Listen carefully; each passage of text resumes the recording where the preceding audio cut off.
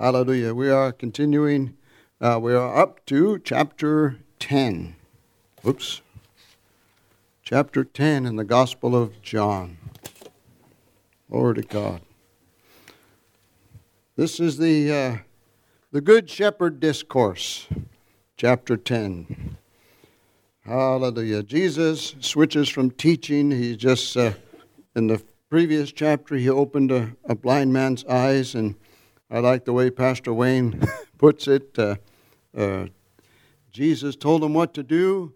He obeyed, and he got what Jesus told him he was going to get. And it doesn't say if he spit on the ground and he made mud. It doesn't say if he put it on his eyelids or actually put it in his eyes or not. But either way, the man obeyed Jesus and was healed. And that caused a big stir. They arrested the guy and put him on trial. Is this the guy how do you know? He was born blind. Yeah, right. We don't believe it.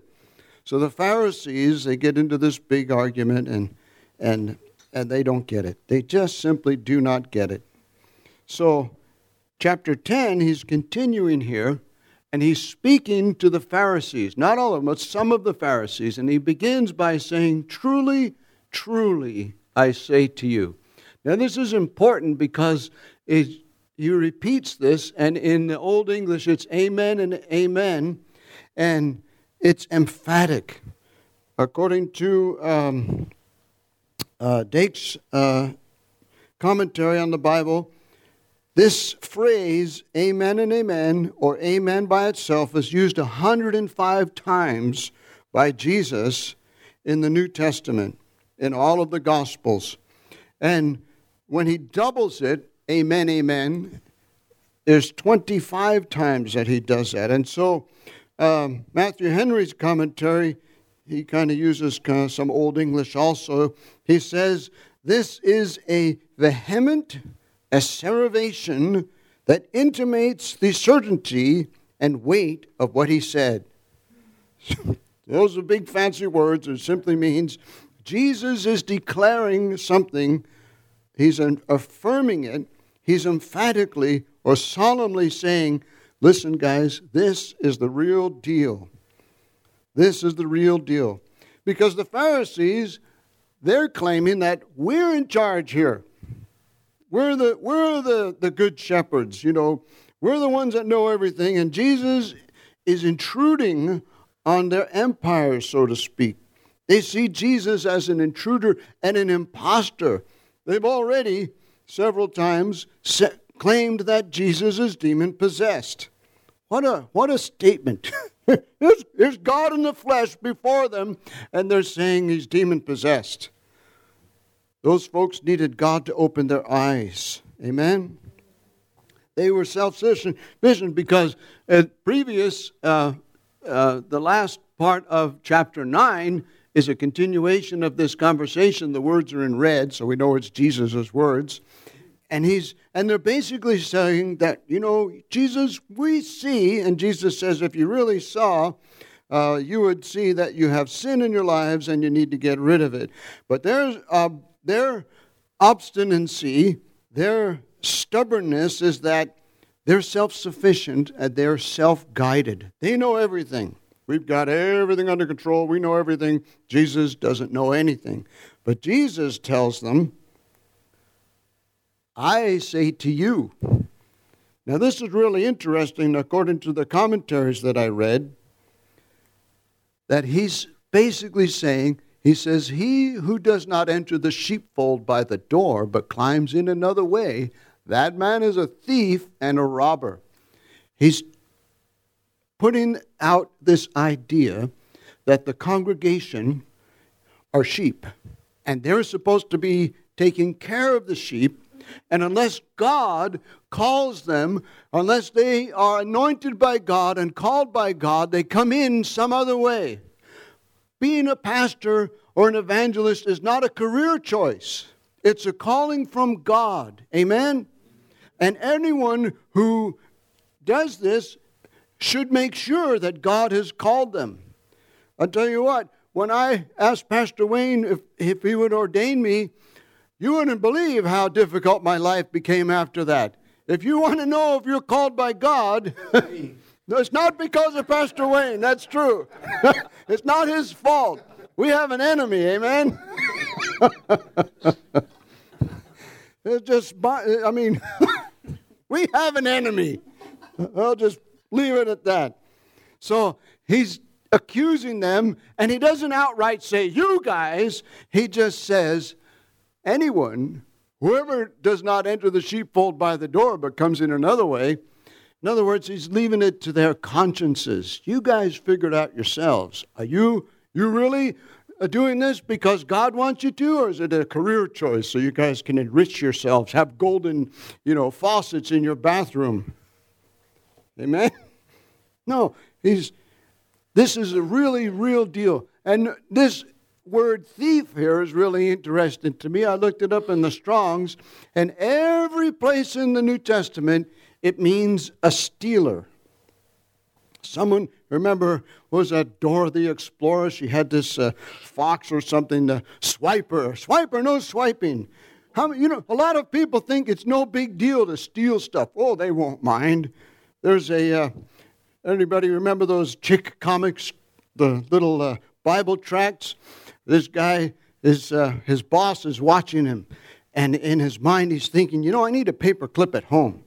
And he grabs a paper clip, and his boss is saying, what? I thought this guy was a Christian, and he's stealing from me. Oh, it's just a paper clip. Pastor Robert Morris was explaining one time his wife was in tears. Oh, I need to repent. I said, why? I stole. I was at the Five and Dime. That was before Walmart. So at the Five and Dime, and I opened a package, and I stole one of those little rings that you put on the holes to reinforce them. And he said, really? And you're crying about that?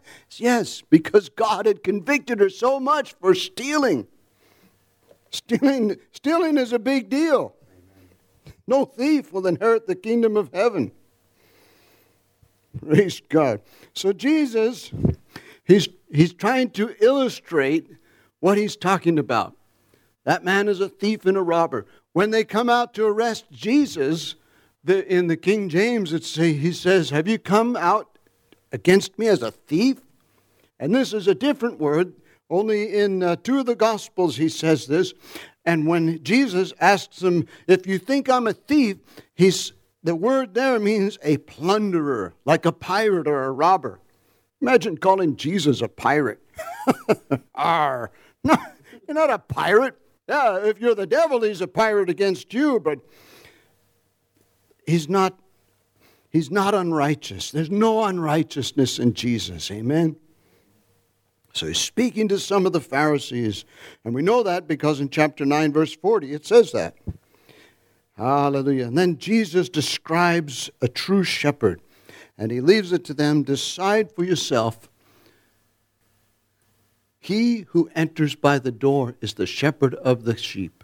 To him the gatekeeper opens. The sheep hear his voice, and he calls his own sheep by name and leads them out. Right here, this is a 3-point sermon. The sheep hear his voice. He calls his own sheep by name and leads them out. I don't know about you, but I don't know a lot about sheep. I've just heard things like they're really dumb. One pastor, he said he was up in the Navajo reservation, and they have sheep up there, and there's a bunch of sheep blocking the road. So he has to stop his vehicle. He says the sheep comes up next to his car, stands up, puts its hoofs on his door, and looks at him. And he said the look in the sheep's eye was like, hello, nobody's home. Bible says we're like sheep. Oh, we like sheep have gone astray, it says in Isaiah chapter 53. But Jesus, notice, he who enters by the door is the shepherd of the sheep. This phrase means that he's the owner of the sheep. And because he's the owner of the sheep, the gatekeeper opens and lets him in. Jesus, hallelujah, should have free access to our hearts and our minds and our life. Can you say amen? Notice that the watchman, the porter, the gatekeeper opens, and that Jesus calls. Remember when Jesus has risen from the dead, and Mary and the apostles, they go to the tomb, and it's empty. And everybody leaves except Mary of Magdalene, and she's there weeping. And Jesus comes and says, "Woman, why are you weeping?" And she thinks he's the gardener, which is kind of funny to me, but she's mourning, she's weeping. Jesus has died, and that's all she knows. She doesn't know why the tomb is empty, and she thinks, if you know where they took him, tell me so I can go, and mourn some more, I guess. And he calls her by name. Thank God Jesus has called every one of us by name. Thank God everyone, hopefully in this congregation, and if you're watching online, has heard and answered. Lift Jesus higher, and he will draw all men to him.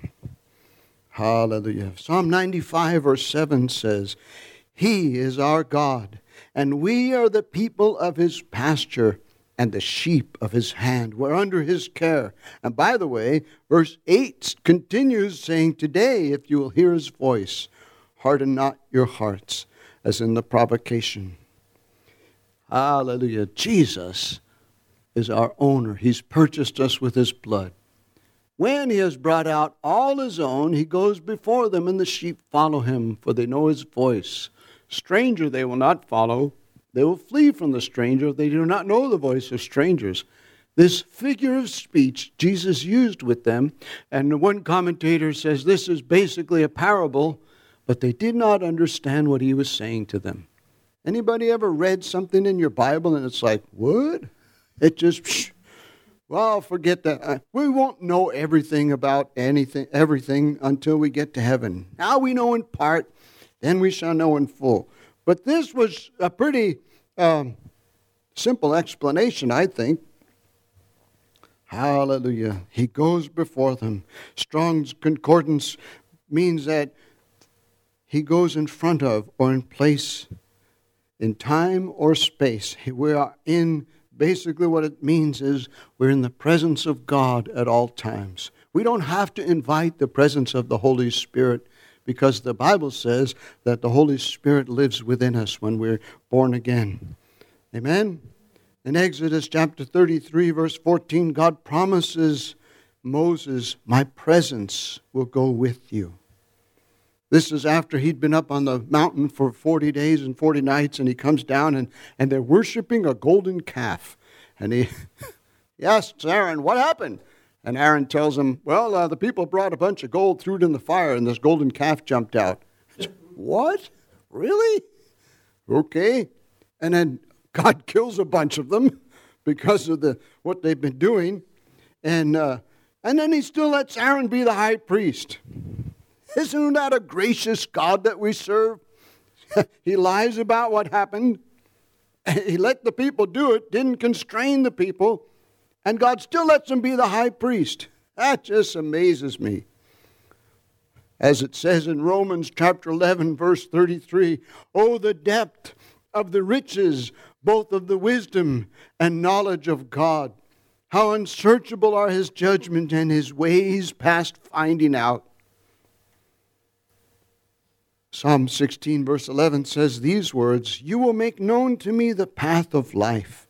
In your presence is fullness of joy, and at your right hand are pleasures forevermore." So they did not understand this figure of speech. The J.B. Phillips translation says they did not grasp the point of what he was saying to them. They didn't catch his drift. You know what I mean? Jelly bean, and they just don't, no. Sheep, pastor, gatekeeper. Sorry. It didn't make sense to them. I mean, to me, it sounds pretty simple. Okay, the sheep.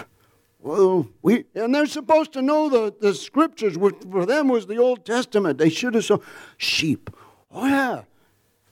Psalm 23, "The Lord is my shepherd." We should have known that. But it just went right over their heads. Hallelujah. I like 1 Corinthians chapter 2, verse 16. ends with these words. It says, we, but. There's lots of buts in the New Testament and the Bible, and it's good that we have that. However, you could use that word instead. We have the mind of Christ. Isn't that awesome? What do they call it? An assertion, or not an assumption? What's the word they use? An affirmation. What an affirmation. We have the mind of Christ. Next time you're brushing your teeth, look at yourself in the mirror and say, I have the mind of Christ. And inside you'll hear a voice say, yeah, right. And just tell it, no. The God has promised, God says, I have the mind of Christ. Amen? What a wonderful God we serve. Hallelujah. So Jesus, let me put it another way, guys, again said to them, truly, truly, and here's that phrase, I'm solemnly telling you the truth, guys. I say to you, I am the door of the sheep. Now he shifts it a little bit. So this could basically be put into a book, How to Become Part of the Flock. That would be the title of the message, How to Become Part of the Flock. Jesus said, I am the door. So first he tells them he's the shepherd. Now he's telling them, I'm the door. Okay, this is how you get in, through me. The Pharisees pretended to be more important than they really were. They had, posture, they had traditions, they had rituals on how to get in to the sheepfold and become one of God's sheep. But Jesus tells them, you know what? There's something different here. I'm the door. All who came before me are thieves, and there's that word again, and robbers. But the sheep did not listen to them. Thank God. I'm the door. And this, you could say, here's some more of these phrases where Jesus says, I am. Where it says, I am the light of this world in the previous chapter. He says, I am the door in this chapter. In chapter 14, I believe it is, verse 6, Jesus says, I am the way, the truth, and the life. And that's the phrase or the name of God, I am. If anyone enters by me, that's the only way to get in, through Jesus. There's no other way. That somebody's made this cross symbol with a crown on it, and it says, N-O-W, not of this world. No other way. Jesus is the only way. Hallelujah. Jesus is the exclusive way to have a relationship with God. But thank God, and I'm so amazed at this, that Jesus is also the all-inclusive way. Anyone and everyone can come to God through Jesus. But that's the only way to come through God through Jesus. And the reason is because God is holy and we're not. And there's no way for us to become holy on our own. There's not enough good works. Some people are good, some people are really bad. I was thinking the other day, and it almost brought me to tears. I was watching something on television, some news. Noticed that the Iranian government is executing people all left and right for protesting. And by the way, did you guys know that the young lady who was beaten up, they didn't just tell her, put your headscarf on properly. They took her to jail right away, no questions asked, and they beat her to death. She was Kurdish. Did you know that? There are Kurdish people in Iran, there are Kurdish people in Syria, and there are Kurdish people in Turkey, and there's Kurdish people in Kurdistan of Iraq, and they long to have their own homeland. Be that as it may, there was rioting in France because some knucklehead went and shot a bunch of Kurdish people, and those folks got angry about it, and I don't blame them. So the point that I was trying to make is it almost brought me to tears thinking, with all the technology we have, some people are still so nasty and awful and terrible and demonically inspired. Hallelujah. But God can save them if they'll turn to Jesus. Hallelujah. With all the advances in technology and all of the amenities that we have in life, especially here in this country, we're so blessed. There's people in the world, they don't have running water. They don't have proper sanitary facilities. They don't have wastewater treatment plants. It's just a mess where they are. There's people that don't have enough food. And with all of that, God still is in charge, and it's not beyond God's ability to touch them, and it's not beyond God's ability to move on the hearts of people to do something to help others. But the point I'm trying to make is that we're not holy by our own selves. We're not righteous before God. The Bible says all of our righteousnesses are as filthy rags before God. And the only way to get right with God is to accept the sacrifice that Jesus himself made. Hallelujah. In Hebrews chapter, just a minute, that's the next slide. We have the mind of Christ, truly how to become a part of the flock. John chapter 14, verse 6, I'm the way, the truth, and the life, and no one comes to the Father except through me. But here's the blessing. Deuteronomy chapter 28, verse 6, Jesus said, whoever enters by me into the sheepfold, into the family of God, they will be saved and will go in and out and find pasture. Deuteronomy chapter 28 verse 6 says, blessed shall you be when you come in, and blessed shall you be when you go out. This pasture is rest, nourishment for our souls. Amen. Glory to God. Chapter 10, verse 10 through 11, Jesus says, the thief only comes to steal and kill and destroy. Three main items that he's got on his mind. But Jesus said, I came, or I appeared on earth that you and I may have life and have it abundantly. I'm the good shepherd. The good shepherd lays down his life for the sheep. Jesus came, the thief. This is where we get the word, this is the Greek word klepto, which means to steal, or a stealer is the noun. This is a violation. Anybody ever have anything stolen from them? I had my house broken into several times, and that feeling, it's such a violation. That's my stuff. I worked hard for that, and somebody came in and took it. Got me angry. One guy, he got in big trouble over in Texas. He booby trapped his house, and some inmate escaped from a prison and broke into his house. And when he broke into the house, a shotgun went off and it shot the escaped inmate, and he survived and sued the guy and won. That's ridiculous. Dummy. Get what you deserve. As a man sows, so shall he reap. Praise God. But what does the Bible tell us to do? Not steal, kill, and destroy. We're to do unto others as we would have them do unto us. And it's not do unto others before they do unto you. It's do unto others as you would have them do unto you. Hebrews chapter 8, verses 24 and 25. Therefore it says, He, Jesus, is also able to save to the uttermost those who come to God through Him, since He always lives to make intercession for us. Verse 25, for such a high priest is fitting for us. He is holy, He is harmless, He's undefiled, separate from sinners, and has become higher than the heavens. I like that.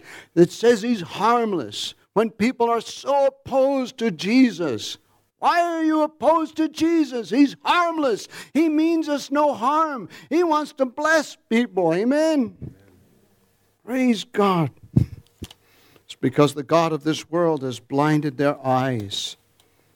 Jesus appeared on earth to give us life. His life abundantly. In the NIV, it's translated to the fullest. Jameson, Fawcett, and Brown says that He came to impart life in a rich and unfailing exuberance. God is with us. It's just amazing. In Strong's Concordance, there's 8 different words for abundance. But this particular one, it means to superabound in quality, to cause to excel, to be the better. When I gave my life to Jesus Christ, my life was better. There was problems still, but my life was better. I was no longer an alcoholic. Praise God. Hallelujah. It means to exceed. The Jewish annotated New Testament says that this is talking about eternal life. We have the hope of eternal life. Glory to God. We have an advantage and much more, as Matthew Henry says, because Jesus appeared to give us that life, his life, abundantly. And it doesn't mean that he came to give us, all of our wishes. He's not the big genie in the sky. Whatever you want, I'll give you. That's not the way it works. Amen? Praise God. Just like Pastor Wayne said, if some people were suddenly become wealthy, it would kill them because they can't even handle their own finances at the moment. Praise God. God trusts those who prove themselves trustworthy. Eternal life. Hallelujah. To superabound in quality, to be the better. Glory to God. God is with us. Amen. And the way this is possible is because Jesus, the Good Shepherd, lays down his life for the sheep. Hallelujah. He lays down his life for the sheep. Let's go on. Verse 12 through 13. Now, the hired hand is not the shepherd, does not own the sheep. Doesn't have a vested interest, hasn't paid any price. He's just getting paid wages. He sees the wolf coming, leaves the sheep and flees, and the wolf snatches them and scatters them. He flees because he's a hired hand and cares nothing for the sheep. Thank God that we have a faithful God who loves us to the very end. He owns us. We've been bought with a price. 1 Corinthians chapter 6, verses 19 and 20. You're not your own. You have been bought with a price. The hired hand is careless. He's not invested. He's neglectful. He has no vested interest. And he abandons the sheep. And he allows damage to the flock. And like I mentioned earlier, it's not a career choice to be a pastor. It's a calling from God. And the wolf, it could be anything that's evil, that wants to attack the sheepfold, that wants to, chip away at whatever weakness you and I have. But thank God that Jesus is our good shepherd. Thank God that we have pastors that love us and care for us and give us advice. Hallelujah. The good shepherd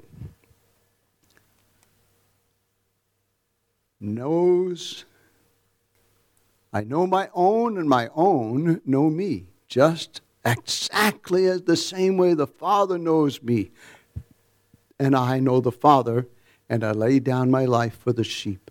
The good shepherd knows. Hallelujah. He knows everything about us, knows the number of hairs on our heads. Glory to God. Our joy is that he knows us. He knows us better than we know ourselves. Amen? He knows us. That is, he approves and accepts us. Because we've turned to him, we put our trust in Jesus, that what he did on the cross and raising again from the dead is more than enough to make us good enough to be acceptable in the beloved. The good shepherd knows each soul personally. Hallelujah. Jesus was well acquainted with the Father. The same way that Jesus and the Father know each other, we're supposed to know Jesus that same way. Job chapter 22, it's a good thing to read this whole thing for yourselves. Make a note. Read Job chapter 22. Verse 21 says, acquaint yourself with him and be at peace. We can have peace with God through Jesus because his blood covers all of our sin. Be at peace. Thereby, good will come to you. God is good. Can you say amen? And he does good. And he wants to be, he's the best dad in the universe. That's the way I can only, perceive it. But goes on, good will come to you. And then in verse 27 it says, you will make your prayer to him. He will hear you. and you will pay your vows. God moves upon your heart or puts an idea in your mind, and you obey God, and He hears you. Hallelujah. And He's going to bring good to us. Amen. 2 Timothy chapter 1, verse 12 says these words, I am not ashamed, but I am not ashamed, for I know the one in whom I have put my trust, and I am sure that He is able to guard or keep until that day what I have entrusted to Him.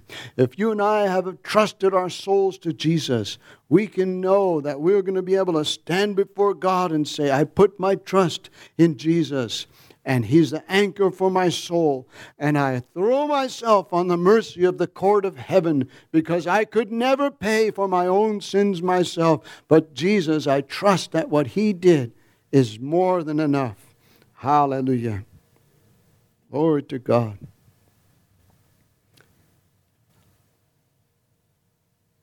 Nevertheless, 2 Timothy chapter 2, verse 19, the solid foundation of God stands. Thank God that God's foundation is solid. It doesn't shift. Where my house is built almost 50 years ago, used to be cotton fields. So the soil is mostly clay. It was good for growing cotton, I guess, but not too good for growing houses, because the soil expands and contracts when it gets wet. So I have cracks in some of my walls. I have cracks in some of my foundation. I have cracks in my floor of my house because it's not a solid foundation like it's supposed to be. But thank God that the kingdom of God has this solid foundation. It stands having this seal, and this is the seal of the foundation of the kingdom of God. The Lord knows those who are His. God knows us. Amen. He knows those who are His. And Jesus said in verse 16 to 18, I have other sheep. Other sheep? What do you mean? Wait a minute. We're the Israelites, they're the chosen people of God. And they're exclusively the only ones who are worshiping God properly. And Jesus said, I have other sheep. But you know what? Remember Jesus in Matthew chapter 10, verse 6, He sends out the 70 and it tells them, don't go anywhere else except to the lost sheep of Israel. And then verse 15, verse 24 in Matthew says the same thing. There's the lost sheep of the house of Israel. I believe it was the Syrophoenician war. Canaanite woman comes, Jesus, my daughter's demon-possessed. Help me. I'm not supposed to go to anybody but the lost sheep of the house of Israel. He says, yeah, come on, please help. And at first he ignores her. And then she comes in and Jesus tells her, well, it's not right to take the food off the table and give it to the dogs. And she gets violently, you're calling me a dog?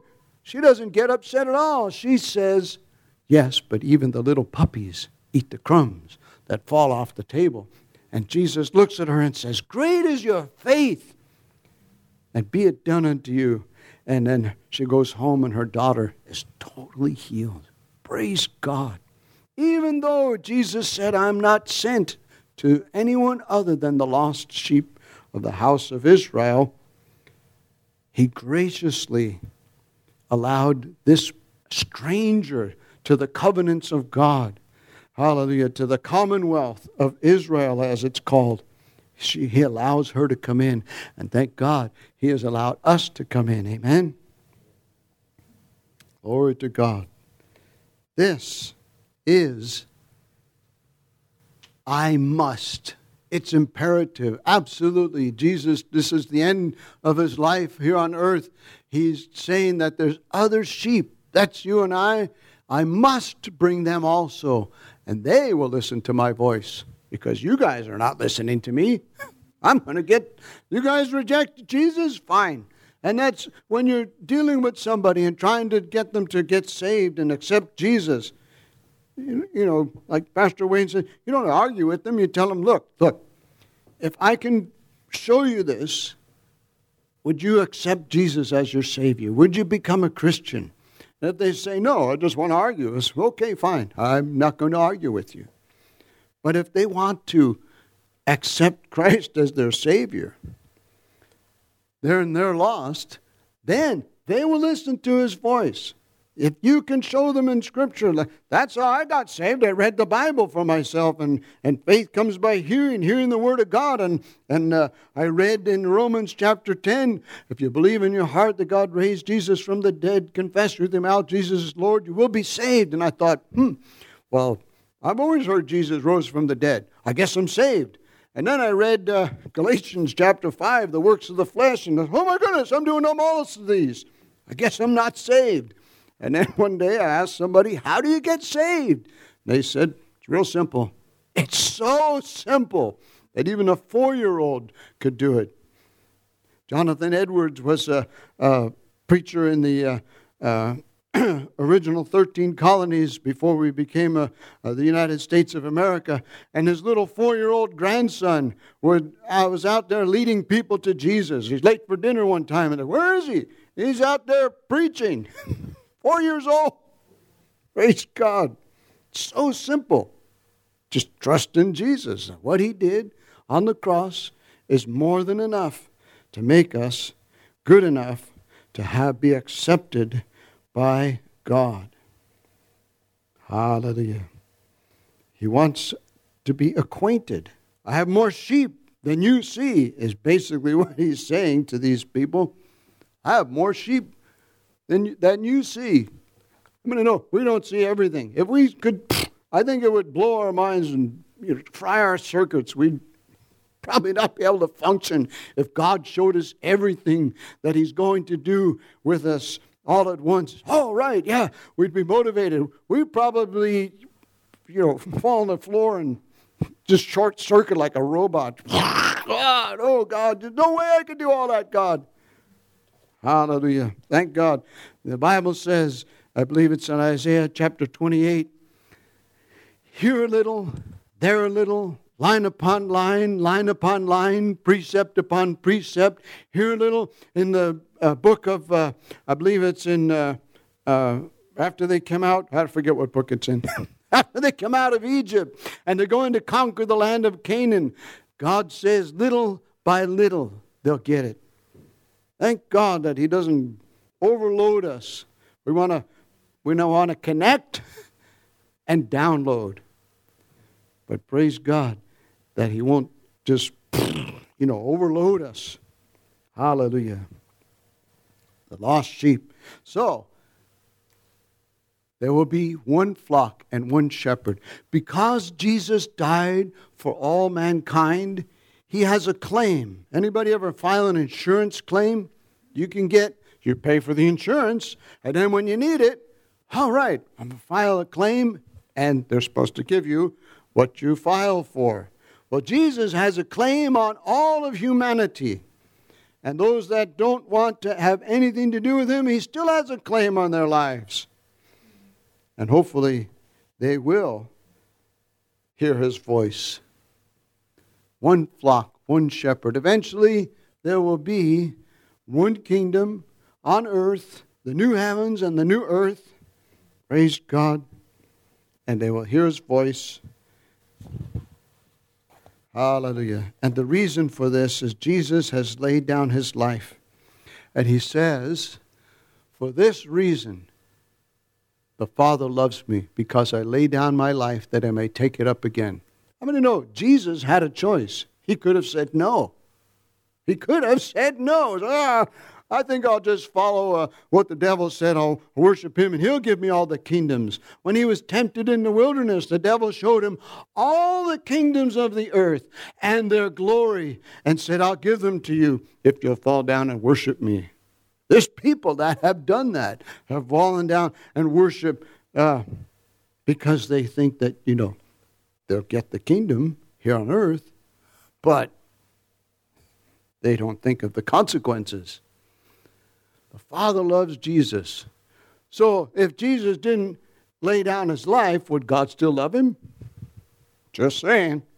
But he did lay down his life. Thank God. No one takes it from me. He did have to go through the suffering. And they call it the passion because the word passion means, it comes from the Latin, it means a sacrifice. If you're passionate for God, you'll sacrifice stuff when God tells you to. And then Jesus said, I lay it down of my own accord, his own free will. I have authority to lay it down, and I have authority to take it up again. No one took Jesus' life from him. Sure, the Romans put him on the cross. Sure, they beat the daylights out of him. Sure, he died on the cross, gave up, he expired. His body quit working. That's it. The Romans came and, sure he's dead? Let's break his legs. No, stick a spear in his side.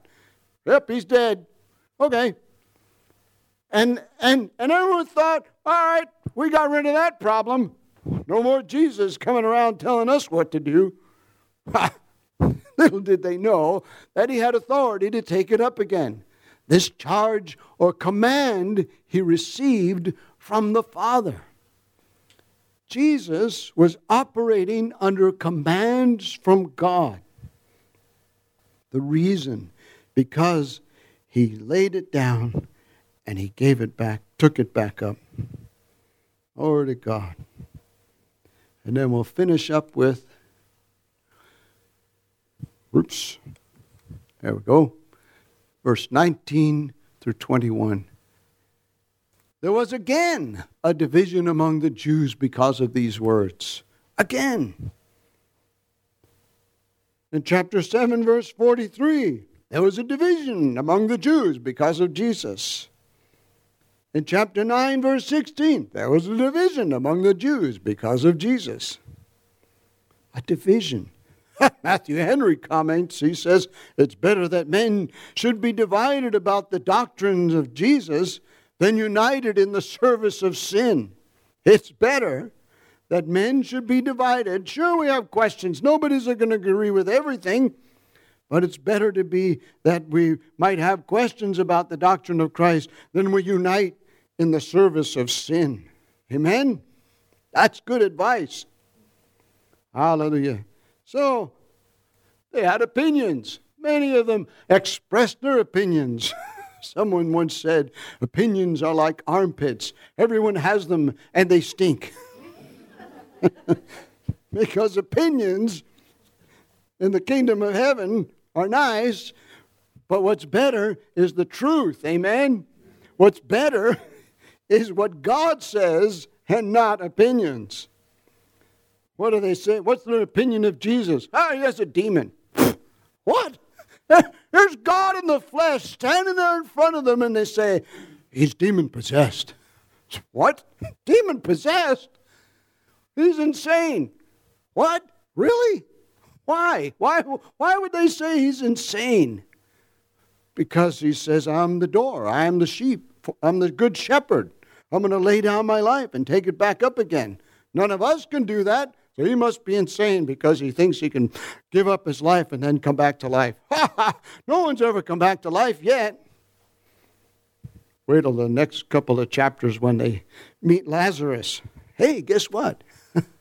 Then there was another story where he's outside the city of Nain, and a funeral procession is coming out, and there's a young man on the funeral bed there, and his mom's a widow, and there's no way she's going to be able to take care of himself. And the Bible says Jesus has moved with compassion, tells him, guys, stop, wait, and comes over and touches the dead man, and he comes back to life, and he gives her back to his mom. Can you imagine the joy in that woman's heart and soul, and the amazement of the funeral procession? It's like, we were going to bury him. Well, good thing we didn't get that far. Can you imagine the joy? Come back to life. But Jesus, when he came back to life, never died again. Glory to God. And they're saying, well, he's demon-possessed because he says he's going to come back to life again. What an opinion. They say he's insane. And then they make fun of the people that don't agree with them. Why are you listening to him? They're ridiculing the hearers, those that are listening. I think Jesus knows what he's talking about. I think he's got a good point there. I think we should listen to him and pay attention. You know what? I think I'm going to give my life to Jesus. I think I'm going to surrender to him. I think I'm going to follow Jesus for the rest of my life because he's got some really sound and concrete promises. And they're making fun of them. What are you listening to him for? What do you want all that for? Well, I don't want to die. I want the blessing of God on my life. Why are you listening to Jesus? Why are you paying attention to him? Because I want the blessing of God on my life, and I hope you do too. Amen? Praise God. They ridiculed those who were paying attention to Jesus. So what do? They defend Jesus. Others said, these are not the words of one oppressed by a demon or a demoniac. Demoniacs don't walk around saying, I'm going to lay down my life and take it back up again. They don't walk around saying, I'm the good shepherd. I really care for people. Most insane people, there's a lady in my neighborhood, walks around real fast all the time, talking to herself. And then the other day, and Kathy looked at her like, what in the world? Poor lady, I don't know if she's on drugs or she's just demon-possessed, and she's always talks really loud. It's like, that lady, I don't think I would follow her. And they're saying, Jesus, he's demon-possessed. Wait a minute. Can a demon open the eyes of the blind? Remember what the young man said to the Pharisees when they put him on trial? It's been unheard of since the beginning of time that anyone's born blind had their eyes opened. It's like, really? It's just, a demon can't do that. Why would a demon do something like that? They're nasty. They don't like people. They want to harm us. The thief comes to steal, kill, and destroy. Not to build up, not to heal. The thief didn't come to do that. A demoniac wouldn't do that. This is unheard of. And what the commentator says is, these are not the words of one who's demon-possessed. A commentary that I read says, these are gracious words that we hear from Jesus. Gracious words. Grace builds up. Grace, freely poured out. We don't deserve grace. But thank God, because of his mercy, he poured it out. Hallelujah. Listen to what I don't know who this guy is. I should have looked it up. In Jamieson, Fawcett, and Brown's commentary, there's a Bible scholar. And my goodness, I have 2 copies of a 3-volume dictionary of the Bible. And most people that argue about the Bible have no idea how much research has gone into looking at the Greek and the Hebrew and the Chaldean and translating it. How much study, hundreds of years worth of study. There's a bibliography, and under each of the headings, this is the word in Greek, and this is the word in Hebrew, and this is how many different words there are, and this is what they mean. It's like page after page of explanation of things. And then after that, there's the notes of who wrote all this stuff, where we get these information from, who studied all of these things.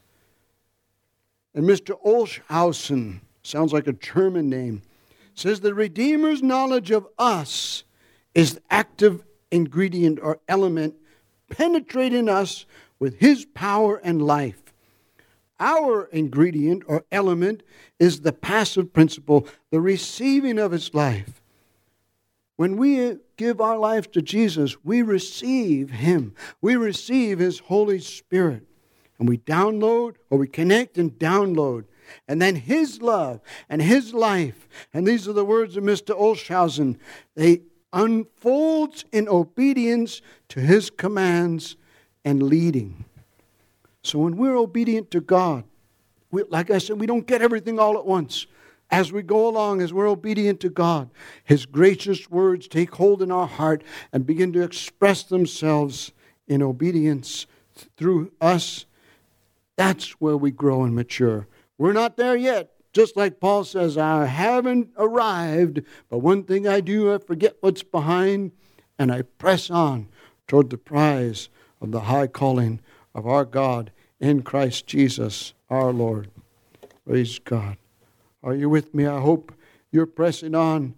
We have to be careful not to get lazy or complacent, but we want to press on because God's got good things for us. Amen. Hallelujah.